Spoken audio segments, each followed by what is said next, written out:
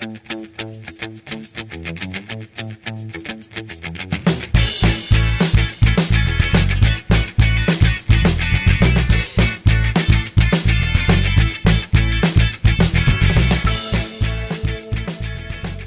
and welcome, Nationals fans, to the Dogcast, the podcast that wishes it could troll Phillies fans like the MLB The Show Twitter account.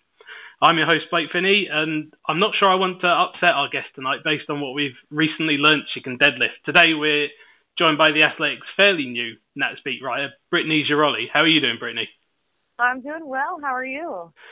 Yeah, I think we talked about it before, and we're hiding from the cold like most of America is at the moment.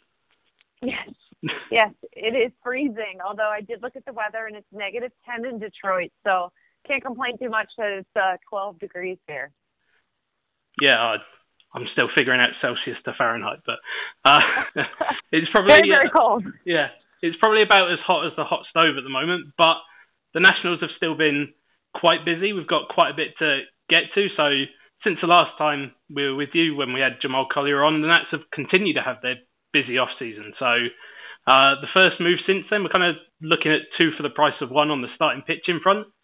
Mike Rizzo's probably given you trust issues already, Brittany, after saying nothing was imminent 2 hours before he traded Tanner Roark to the Cincinnati Reds. And I know it was a bit later, but then they signed Anibal Sanchez to a 2-year, $19 million deal with a $12 million team option. From the outside, it seemed a bit strange because when they traded Roark, you either thought, right, they're going to get someone clearly better for the same money or someone about the same for less money. So is that kind of what you made of it as well? Yes, that's definitely what we thought. And also, it seems like if they were going to trade Roark, that they had something in the offing. And then you're all kind of waiting around, like a reporter's life. You're on pins and needles, refreshing Twitter, scared to go to bed because we're still at the winter meetings. And then nothing happened. So, then the next day comes and nothing happened. So it was, at the time, strange. I would assume that they felt fairly confident that they would sign someone quickly, but it was still weird the way it transpired. Like you said, Rizzo said nothing was in the offing, and then bam, something happens, and it looks like, well, something must be, to answer that trade, they must have something immediate, and they didn't. So it's a very bizarre series of events. Yeah, like you say, I was there pretty much the next couple of days expecting something to come through. And I think Sanchez was about 2 weeks later, which, But I think for me, it's strange where you're going from a reliable pitcher in Roark. I know he had a down 2018, but he's never been on the DL in his career. And he kind of fitted in as that number 4. And you've got a gamble in Sanchez who could pay off, but he could also regress back to what we saw before. Right. And, it's going to come down to kind of the pitch selection with Sanchez. This is a guy who's got a lot of pitches, so they feel like he's going to age well. I know there were some concerns with Roark, and we talked about, kind of the durability with him, but honestly, it didn't live up to what they thought he was going to be. I think what probably ended up happening was they had some trade interest in him. No one's really giving him anything because he's owed, a decent amount of money now in arbitration. Because I believe it was close to $10 million. And then I think Cincinnati kind of stepped forward and said, hey, we'll give you this guy, AAA pitcher, nothing special. But I think that the Nationals saw the opportunity to move him to save some money by deferring with Sanchez and kind of jumped. But Sanchez is interesting to me. Like you said, I could see it going both ways. I could see him kind of continuing that renaissance that he had last year. And, I could also see him very early. Durability's been a question. If you look at those innings pitched, I can see, him getting injured or him just kind of running out of gas because there's a lot of miles on that arm. Now, the good thing is he's crafty. He's a veteran. He's talked to scouts, and he really, quote, knows how to pitch. He's evolved, which is necessary when you reach a certain point in your career at this level. But to me, it's one of the most interesting and one of the most important signings of the offseason because you know what you're going to get from that top half of that rotation pretty much, barring massive injury. You're not really sure what you're going to get against Sanchez, but if he's that guy again, it's a very strong number 4 starter. Yeah, it's exactly that. And it was one of the areas that Mike Rizzo specifically pinpointed. So to take that much of a gamble, if he was, I think at the time when the signing was made, it was the kind of signing that I thought he would be great as a number 5. You can take that risk there, but at number 4, to me, I would have rather kept Roark. I think it's like $500,000 more. I think he got $10 million in arbitration from the Reds, and kind of you've seen what he can do for like 4 out of his 6 seasons, where he's been a reliable starter, and he'll always keep you in games usually. Right, I agree. I mean, I haven't seen too much of him up close. I've seen Sanchez probably a bit more, but they were able to defer some of that money. So again, I think that it might have come down to a couple million here with a payroll issue, and then also it just shows that they didn't really have any faith that Roark was going to turn it around and kind of be that guy. So I mean, they obviously know their pitchers a little bit better than I do, or than a casual fan does. I don't know if it was just makeup or some kind of mechanical flaw or something of the sort, but it just seems like they felt like they could get an upgrade, and they felt like they did get an upgrade, even though Sanchez is older, not as durable, and is certainly a wild card. Yeah, like you say, it's them knowing their pitchers, like when they shocked everyone when they traded Giolito, thinking that he wasn't the pitcher that everyone else thought he was, and it's kind of going down that route. It's interesting, and I guess the front office, they're going to know more than most people what they're doing. They're obviously confident in Sanchez and have done their research behind it. Yeah, it's interesting, and kind of as a side note, but it's interesting what the Reds are doing here. I'd be curious to see kind of how that ends up panning out for them. It's in such a slow off season, and then you look at some of these teams that are kind of making moves, and the Reds didn't really look like they were going to be a team that would be interested in a guy like Tanner Roark, but ultimately they were, and they've made a bunch of interesting moves here this winter. And to me, just from afar, I'm fascinated to see how he does, and on a larger scale, how that Reds team ends up faring, coming off, obviously, a couple of pretty bad seasons. Yeah, it's strange that a team trying to win these days. Really, it really is. So after the Roark trade, it was in between the 2 moves. The Nationals brought back Matt Adams on a 1-year, $3 million deal with a mutual 2020 option. Last year with the Nationals, he hit .257 with 18 home runs, 48 RBI, and an OPS near .850, and it filled a very specific need. It was one that everyone seemed to agree that they needed. They needed a left-handed complement to Ryan Zimmerman, obviously swinging it well, but health is an issue there. Do you agree that this was pretty much a perfect signing for the Nationals for that need? Yeah, and the nice thing is he's been around the team. He was with them last year, and from talking to him, it sounds like when they agreed to deal him last year, there was always kind of that, we'd like to bring you back if we can, if it makes sense, and that's exactly what happened. So credit Rizzo and the city of DC and its fan base for being a place that he wanted to come back to, and I think it's certainly, if him and Zimmerman can both stay healthy, gives them a real nice platoon at first base, and a chance for Davey Martinez to play matchups a little bit, and certainly with the addition of Dozier at second base, they can have a little more flexibility at that first base spot, maybe a late bat off the bench. It really, I think, was kind of a no-brainer type of move for them to make. I mean, it's a move that doesn't exactly move the needle, right? It doesn't make some huge headlines, but it's something that certainly could pay dividends and could be the difference in winning or losing a couple games.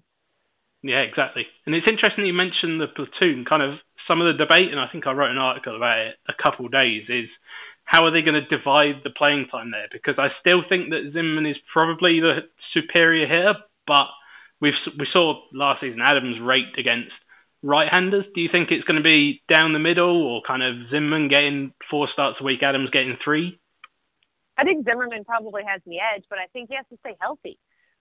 It's an important year for him. He wants to stay in DC. He wants to be a national for life. And these are things that can certainly happen, but he's got to do his part. He's got to stay healthy and productive. And, if that's not the case, then, you could start to see that percentage slide more and more. But I think where it stands right now, I would agree with you. I think Zimmerman's probably that primary first base. But again, it's always good to have some better options. Yeah, and I think probably it also helps that Adams is a really good pinch hitter, which, again, we saw last season, and having that lefty option on the bench, which I don't really have much of. The rest of the bench is made up of right-handers and switch hitters mainly, I think. Right, right. And, their bench has certainly gotten stronger, I think, in the offseason. It's not something you talk about, right? 'Cause people don't get super excited about the bench. But the move with Dozier, that puts Kendrick and Defoe also on the bench. I'm sure we'll get into that a little bit later, but it just strengthens everything. And I think if you look at the bench, you look at good teams, and it's because they have strong benches. I mean, nobody starts and ends with that same 25-man roster. Baseball is a game of depth, and that's something that, again, people don't get excited about, but you really need to stop and look at and say, are we okay with our second option? Are we okay with our third option? And that's something the Nationals have done by making these additions, is they've pushed these quote-unquote regulars, or guys who are penciled in, down the depth chart, which makes them a stronger team. Yeah, absolutely. Where you've got fringe starting caliber players in Matt Adams, Howie Kendrick, even Michael Taylor. They would start on some teams, and that's kind of exactly where you want to be if you're the Nationals. Like you say, it's just perhaps getting that third option where they didn't necessarily come through last season. They had Moises Sierra in right field, which still gives me nightmares. Yeah, exactly. And then that's really the hallmark of a good team, right, is pitching and defense and depth, and that depth's going to be tested. And for me, I think if there's moves to be made left for the Nats, it's going to have to be adding some starting pitching depth, because we talked about how good their rotation is, but a couple injuries, and what do they have at AAA? I mean, they don't really have too many pitching prospects that you're excited about that are kind of banging down the door. Certainly that's an area I think of concern. Yeah, definitely. And on the perfect addition front, the last signing that we're going to go over, most recently they signed Brian Dozier to a 1-year, $9 million deal earlier this month. Kind of another perfect storm for the Nationals, where they've got a really high caliber player, well, slightly different from Adams' situation, but a high caliber player coming off a down year who wants a 1-year deal a 1-year deal with a contender. I think that was one thing he emphasized on the conference call with the reporters, and it bridges the gap to Carter Kieboom, which is what they were looking for by the looks of it, rather than a multi-year option like LeMahieu or Lowry. Right. And, you look at some of the money out there, like LeMahieu, and you're like, well, could they have gotten him for that? And I think it shows more than anything how much they like Carter Kieboom, and the fact that he's kind of knocking down the door here in the majors. And certainly we've known for a while that his bat can play. Now they've kind of tipped their hand as to what they want to do with him playing second base last year in the fall league. And it's going to be good for him to not be rushed, to have a legitimate option. I think if they didn't get Dozier and they ended up missing out and just went with kind of that Defoe-Kendrick split, there might be a scenario where they kind of rushed him and his progress up from the minors. So what this does is it gives you a good clubhouse guy, a good character guy, a guy, like you said, coming off a down year, trying to reestablish his market value. And, he kind of traces a lot of his issues back to that bone bruise in his knee. He said he had bad mechanics. If you go back and look at it, he certainly has some pop. So no one's saying they're going to replace Bryce Harper when he's in his prime. But if you look at some of the players they're cobbling together, they do have some guys with power. And they also have guys who are all around, good hitters. And that's really what they're going to have to become as a lineup if they're going to, kind of improve without Bryce Harper. They're going to have to become more athletic, more defensively sound, and just a better offensive approach. And Dozier, by all accounts, kind of fits that mold. Last year kind of was an outlier. If you look at his seasons past, he's always been a guy who has that threat to go deep, but it has kind of given you those veteran at-bats. And he's not very far removed from winning a Gold Glove. I think it was 2017 maybe that he won a Gold Glove. So certainly a good move for them. Not a whole lot of money committed to him, not a whole lot of length, as you mentioned. So really a low-risk, high-reward move for me anyway. Yeah, I think other than the Corbin signing, which was obviously filling their biggest need, I think this was my favourite signing because of a couple of things you mentioned. You mentioned good clubhouse guy. He was a leader on that Twins team that went to the wildcard game and adding the power. Like you said, that he's not going to replace Harper's power if Harper does indeed leave. It's going to be piecing it together from multiple guys, and getting the power that Dozier had is going to make up a lot for what we saw out of Kendrick and Defoe, who kind of manned second base for most of the time last year.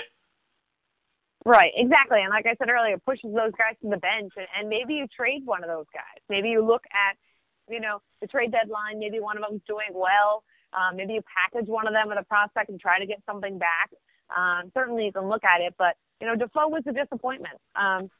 Offensively, his approach to the organization, kind of a guy who went out there and was looking to hit home runs. And I think you have to kind of establish yourself more if you're going to go up with that approach. And he's the guy who had that opportunity. The door was wide open and really didn't run with it. And it kind of forced them to go out and make another move. And I agree with you. I think the Dozier move is a big deal. And again, it's not a headline. It's not as big as Corbin. But it's something that's going to make them better. And that's what they're looking for. They're looking to hit that 90-win mark and then see where they go from there. Yeah. And funny you should mention what they do with Kendrick and Defoe. We had one of our listener questions from Ross Schimberg. I moved it up here, given that it was quite apt to what we were talking about. And he was saying, what does it mean for Kendrick and Defoe? And I think you've hit the nail on the head. Keeping Kendrick around as kind of that veteran bench bat is ideal for the Nationals. Maybe they do look to deal him if, I don't know, they get to spring and he's not healing as they hoped and they send him off somewhere else. But Defoe to me is an interesting one because I think he's still got an option left on his contract. So it'll be interesting to see. Do you think they would trade him or do you think they would stash him at AAA or AA as kind of a emergency given that weird geographical issue with Fresno now? Yeah, which adds an interesting wrinkle, right? Can't really stash guys at Fresno and have them come up quickly. No, I think they would hopefully try to trade him because, as we mentioned, with Ky Bloom being kind of close, if you get to the trade deadline, Ky Bloom's tearing it up. Dozier's going to be done in a few months. Now, what kind of value does Defoe have? Does he have any value? Is he doing well? Maybe he benefits from a change of scenery. It wouldn't surprise me at all if they kind of look to deal him. And Kendrick, kind of the same thing, right? His stock's low right now. He's coming off the Achilles. We don't even know if he's going to be ready for spring training. I mean, February was the big month, he said, to kind of see if he was ready, if he'd be ready to go. But say he does get a late jump, and then he starts hitting that veteran presence, that clubhouse presence. Maybe he's a July trade. Maybe he's an August, waiver wire type of deal for a contender that just wants him and his, stage veteran presence. So certainly you look at two of those guys now, and they're not expendable, but they're in a little bit more of a precarious situation than they were before they got Dozier.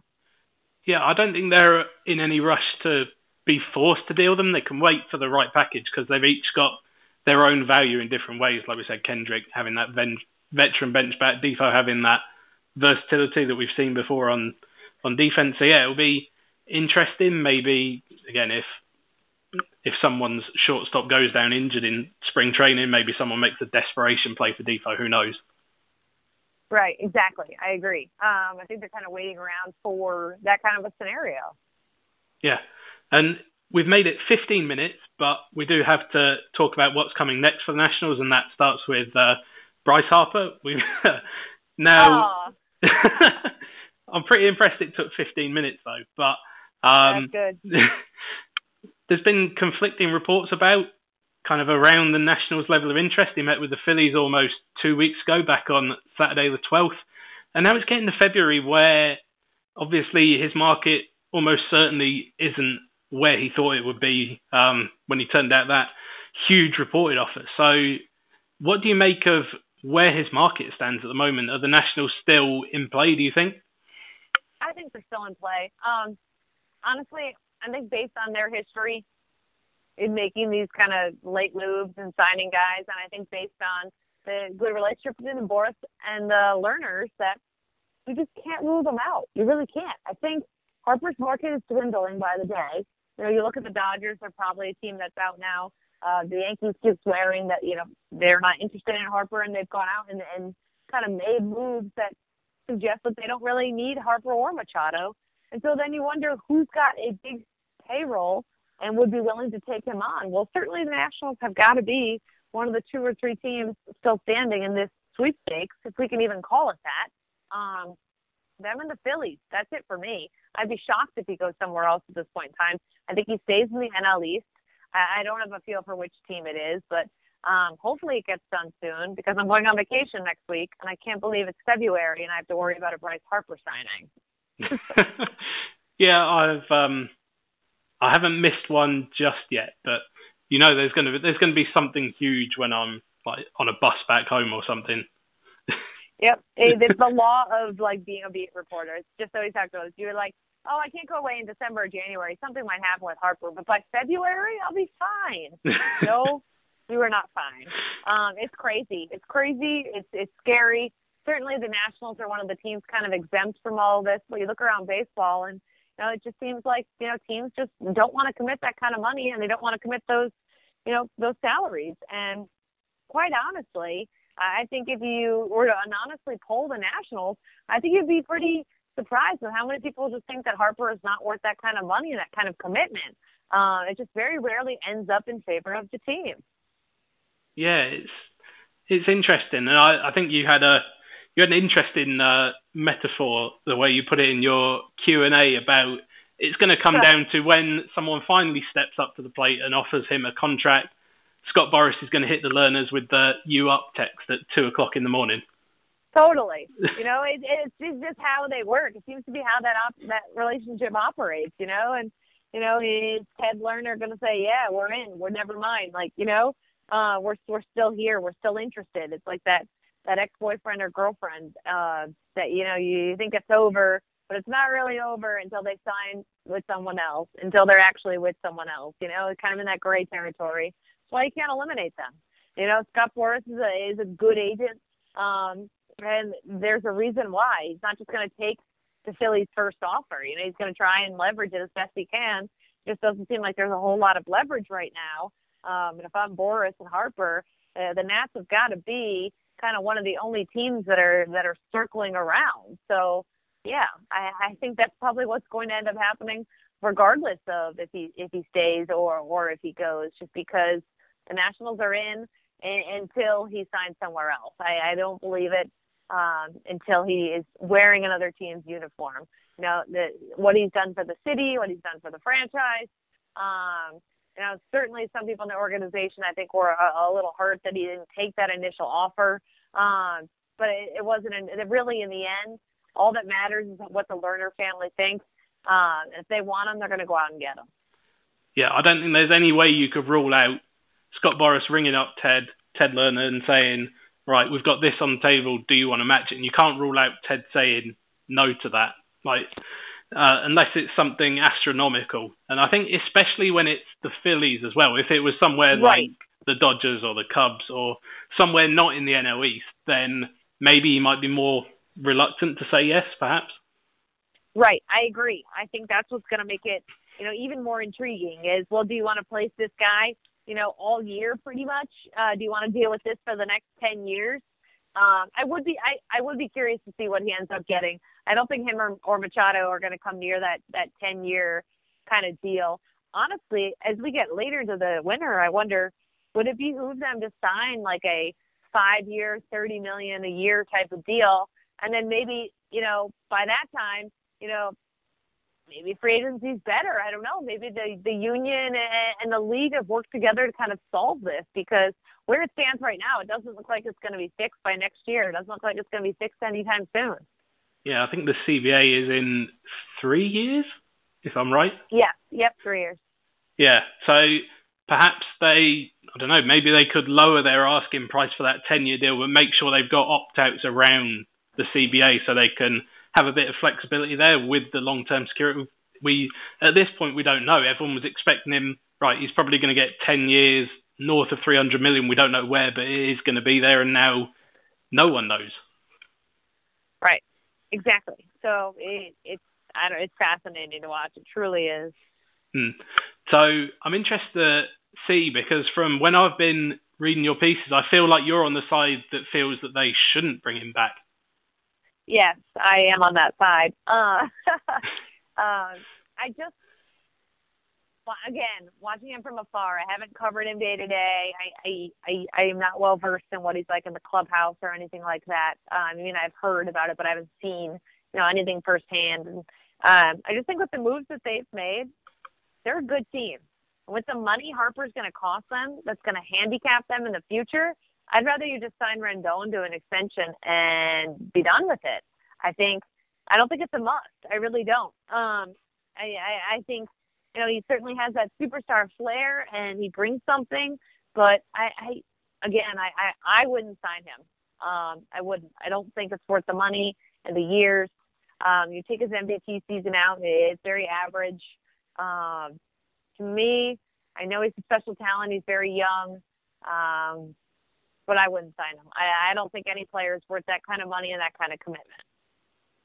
Yeah, it's always interesting to get an outsider's perspective, because especially when you're a fan of the team or even covering the team, and kind of you get attached and you have a different mindset. So it's always interesting to get kind of the outside perspective to make sure that you're actually staying grounded on the subject. So yeah, it's interesting. I think, I don't know, it probably splits baseball fans as a whole as well. Yeah, and I think the longer this drags on, the more you have to, wonder, because it's not just the Nationals who are like, maybe he's not worth it. It's everyone in baseball. And quite honestly, and I'm sure I'll get skewered for this, but you take away the dumb comments that Manny Machado made in the postseason, and Manny's stock's probably a little higher than Harper's. I think Manny cost himself a lot of money and potentially a contract, because if you can convince Manny Machado to play third base, where he's a game changer, I think he's, more worth that kind of a contract than Harper is.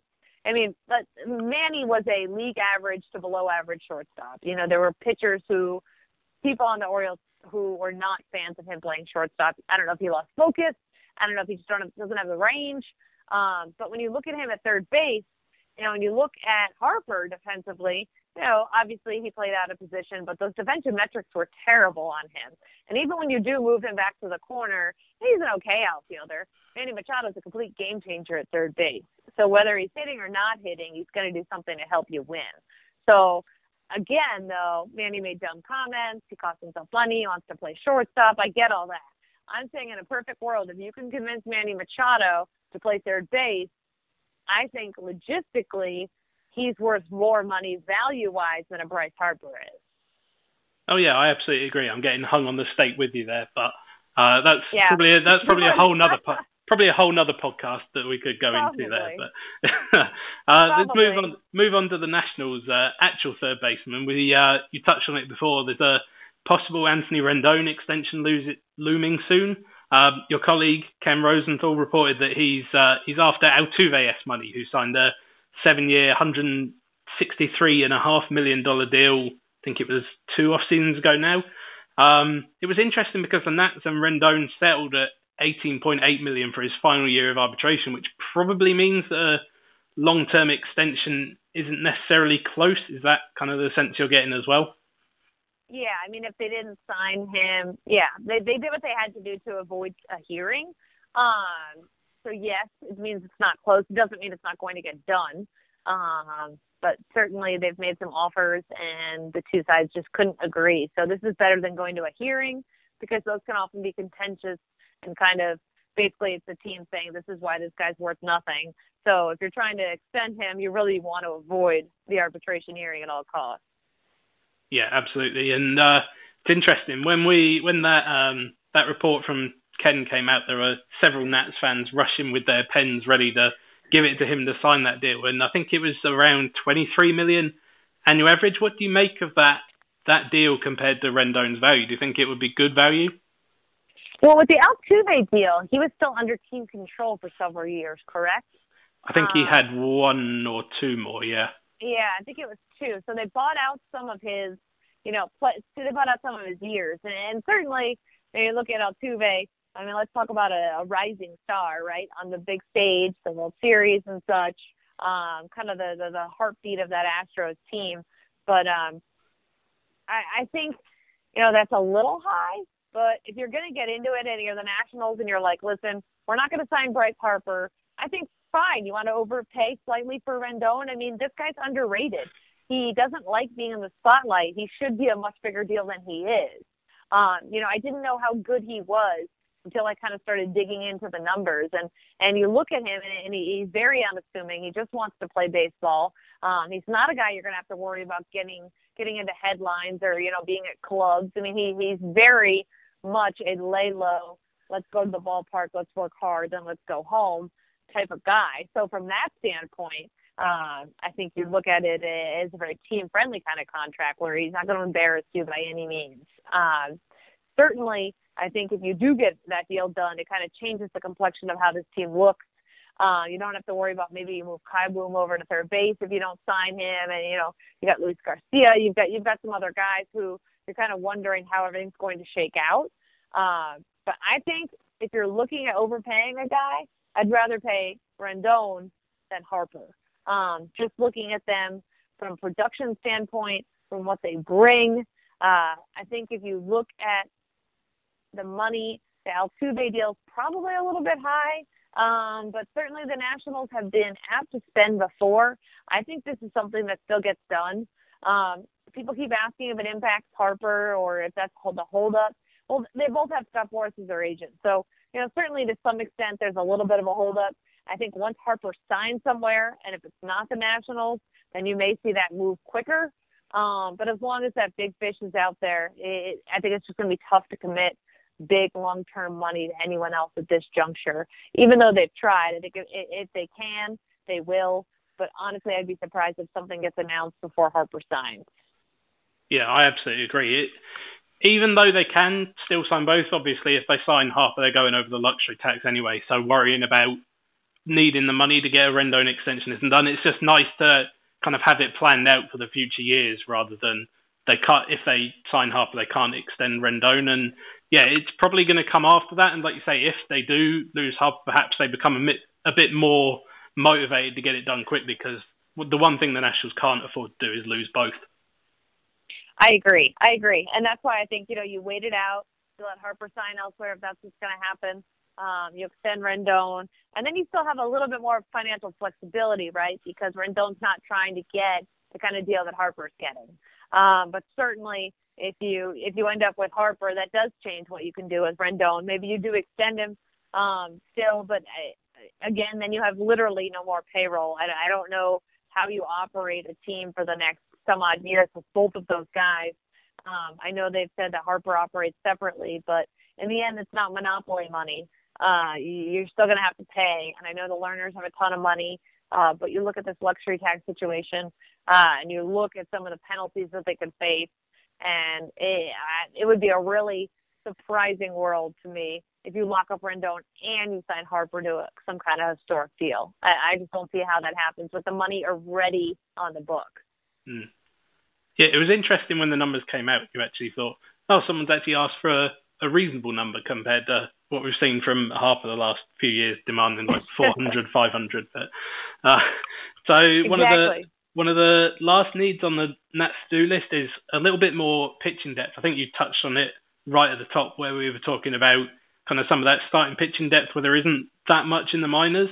At the moment, they've got about 11 million-ish in breathing room under the luxury tax threshold, but they do kind of need that for if they go out and make a big mid-season trade acquisition and perhaps accounting for some of the incentives on some of the contracts. So it's not something where they can go out and get another big name. They're going to have to kind of find some of these minor league deals or someone cheap. Perhaps the free agency or slow free agency plays in their hands a little bit in that regard. Yeah, I think so. And someone today in Q&A asked me about Keuchel, and no, they're not going to get Keuchel. They spent their big money on Corbin, and they added Sanchez. So I don't expect them to add a name per se, but they're going to see some non-roster invitees that come to camp. Some guys to kind of challenge Ross, because right now it looks like his spot to lose for that fifth spot. So I think they're going to go out and they're going to get some depth, and people are like, well, what about this guy or that guy? And it's like, no, it's not going to be someone that anyone is really excited about, right? It's going to be a guy who can swing back and forth between AAA and the majors if they need a spot start or if something goes wrong. So certainly they're not going to go out and sign a Dallas Keuchel, but I do believe that they probably between now and the end of spring training are going to get some of these remaining free agents. I mean, there's well over 100 guys still out there. The Nationals are going to be able to kind of use that little bit of payroll that they have left and add a few guys that, hey, if they work out, great. If they don't, not a big deal to cut bait either. Yeah, I think one of the common myths at the moment is, right, if we don't sign Harper, we can use that money elsewhere on the team. But that's where the Harper is separate comes into it, that if they do bring him back, they're going to bring him back as kind of a one-off and say, right, he's Bryce Harper, we're going to go over the luxury tax for him. They're not going to go over the luxury tax for Dallas Keuchel, say. Right, exactly. And like they've already done something similar where they added Vidal Nuno, right? A potential lefty reliever on a minor league deal. If he impresses, great. If he doesn't, oh well. So that's kind of the case. They'll probably add a few more lefty reliever types and a few more starting pitching types. But yeah, like you said, Harper is a very special case. They would be willing to go over that threshold for. That doesn't mean that they're going to spend that $30 million on this year's team. No, they've already spent a significant amount of money. The Harper thing, again, in this scenario, is totally separate. Yeah, I think it's one of the areas that I think Mike Rizzo has thrived recently. He's gotten, like, just as recently as last season, I mean, Jeremy Hellickson and Justin Miller kind of filling in. Those are the kind of names. Do you have any preference? Anyone coming over from the Orioles that you've covered the last few years, so you have a friendly face in the clubhouse? Oh God, I don't think you had anyone who was on the Orioles last year. I was teasing Zach Britton for a while. I was like, hey, don't you want to come to the Nationals so I can have a friend? And obviously that does not happen. But yeah, I don't know anyone in the clubhouse, which is weird. I know Matt Wieters, but he's not on the team anymore. I did call him when I got the job, and he was helpful.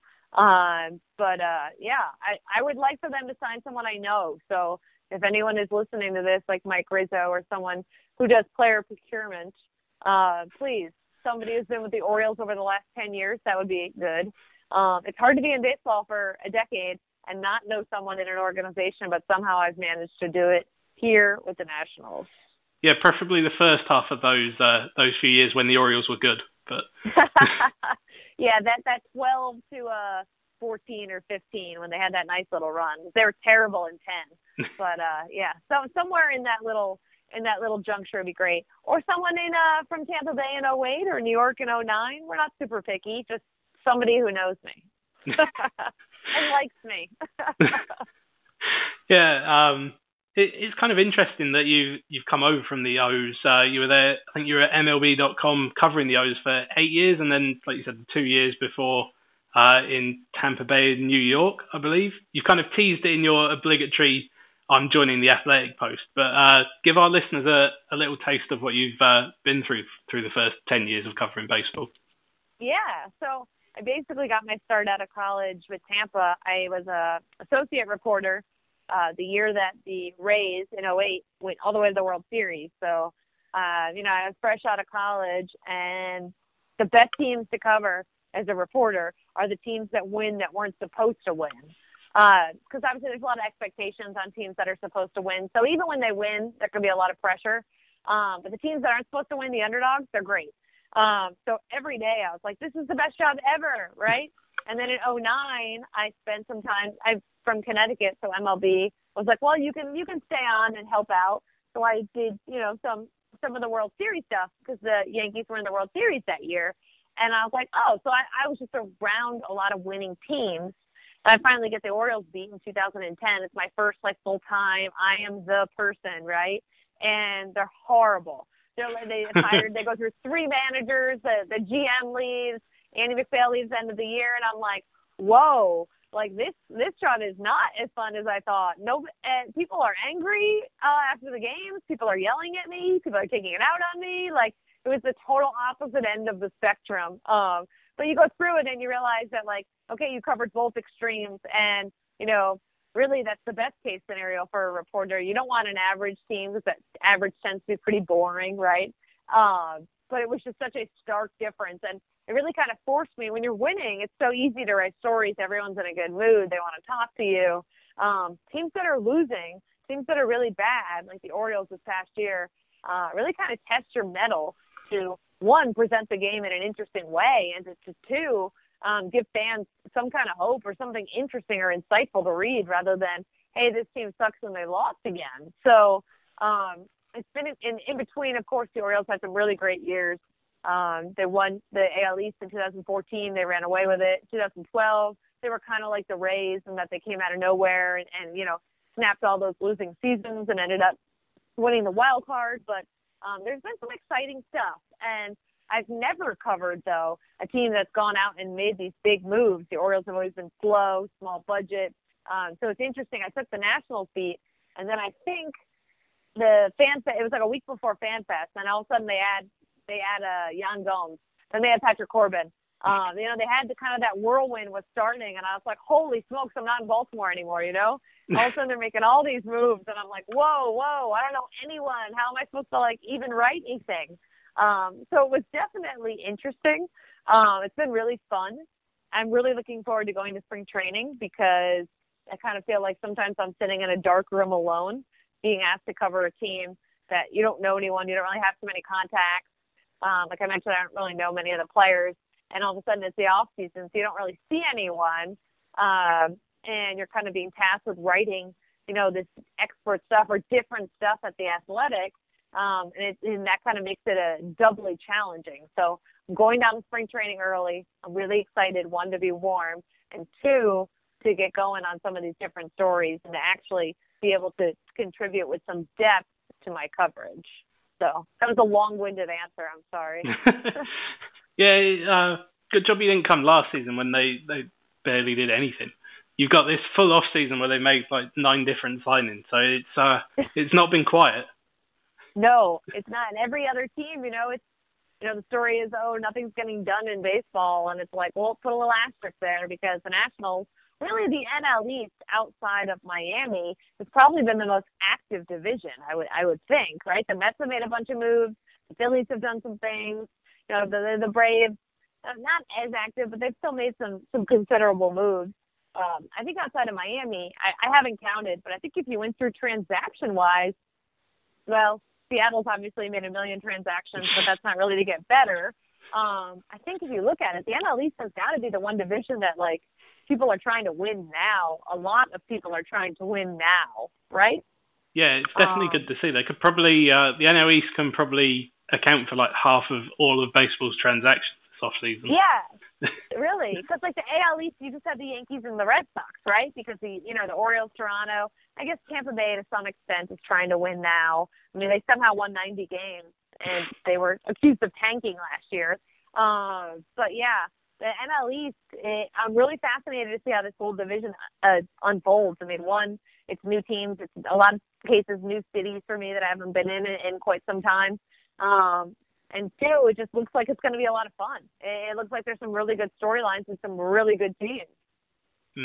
So what's one thing that you're looking forward to on the field and one thing you're looking forward to off the field on the new beat? So let me think. One thing on the field, one thing off the field. On the field, I'm really excited to watch Max Scherzer pitch up close every fifth day. I think people take it for granted, I think, when you have a legitimate horse like that. I've never covered really a true ace. Orioles really never had one on a day-to-day basis. And just in my limited dealings with Scherzer, I think I've met him twice. And listening to him talk, he's incredibly intelligent and incredibly cerebral, really gets it. So I'm really excited to watch him because I know how special it is. I mean, the guy could throw a no-hitter every time he takes the mound. So to me, being able to watch that, I think will be really cool. So that's probably on the field what I'm looking forward to the most. Off the field, the whole Navy Yard area is awesome. Basically, I remember going there with the Orioles, and it was make sure you lock your car because it was Sketchville. And over the years, it's really up and coming. And it wasn't until the All-Star game I covered this year where I spent much more time there than I normally would. Normally, I would just drive from my house in Baltimore, go to the game and drive home. But with the All-Star game, I got up early and walked around, and I was like, this is a really cool area. Of course, spent too much money. There's a bunch of really good restaurants. There's a Phil's coffee shop right there. So I'm really excited to kind of check out that area because it's so new and upcoming. And I'm also excited that we're a lot closer to D.C. because I'm a huge NHL fan. And it was such a pain in the ass to try to go to an NHL game all the way in Baltimore. So now, the commute's cut in half. We're a half an hour outside of the city. So I'm excited to take in some more NHL games as well. Yeah, hopefully now you've moved into the city, the Caps will start playing better. But again, that's a whole nother podcast. Definitely is. We can definitely talk NHL. Call me anytime.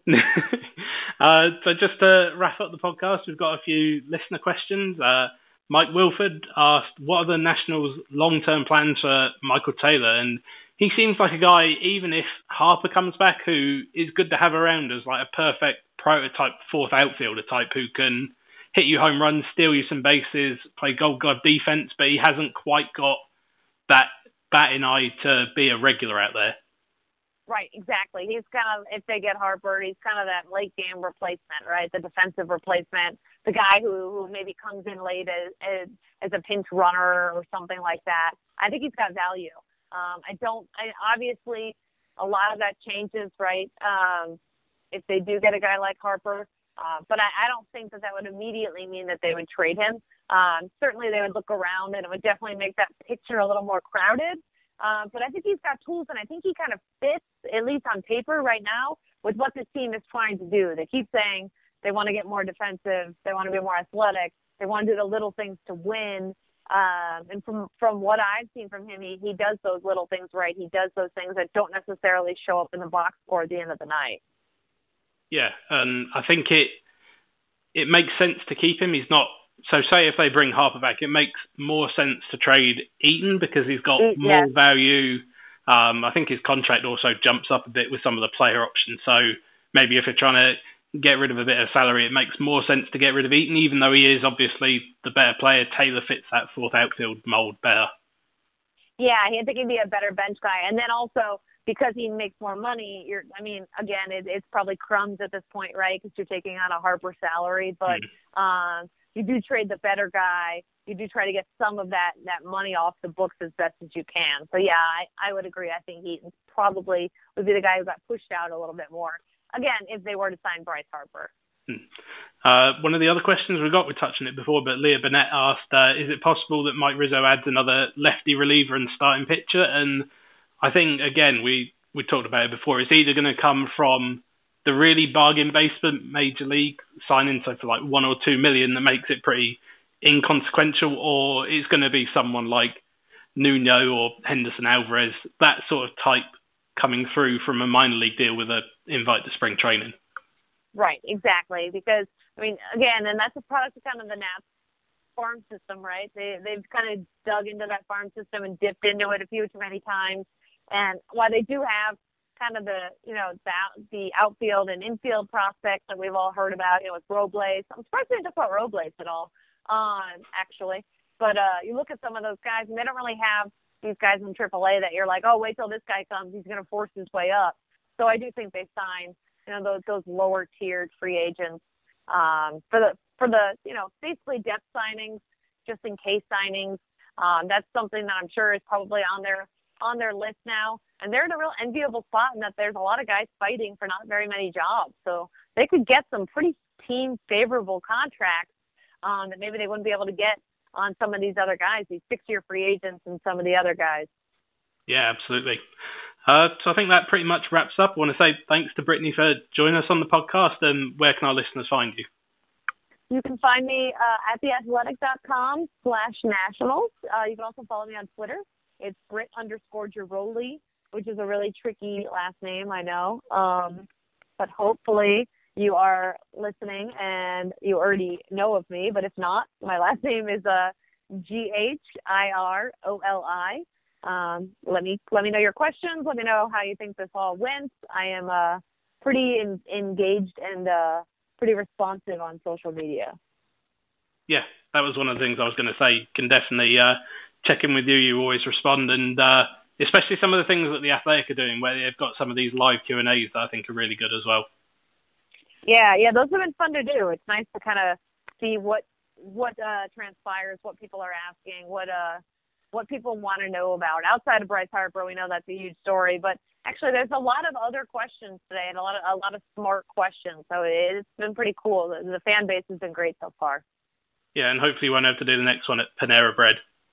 Yeah, my Wi-Fi is set up tomorrow. It's coming tomorrow. Remember to check out some of our content this week. I took a look at why the Nationals should bring back Harper, even if they don't necessarily need him. And Toby identified 4 players who could be X factors for the team in 2019. Remember to follow us on Twitter at District on Deck. Give us a like on Facebook, District on Deck. You can subscribe to the podcast on iTunes, Google Play, Stitcher, and Spreaker, where you can get episodes automatically downloaded for you. We hope to record again just before the Nats break camp down in West Palm Beach. I think it's about a couple of weeks away now, so we'll see you then.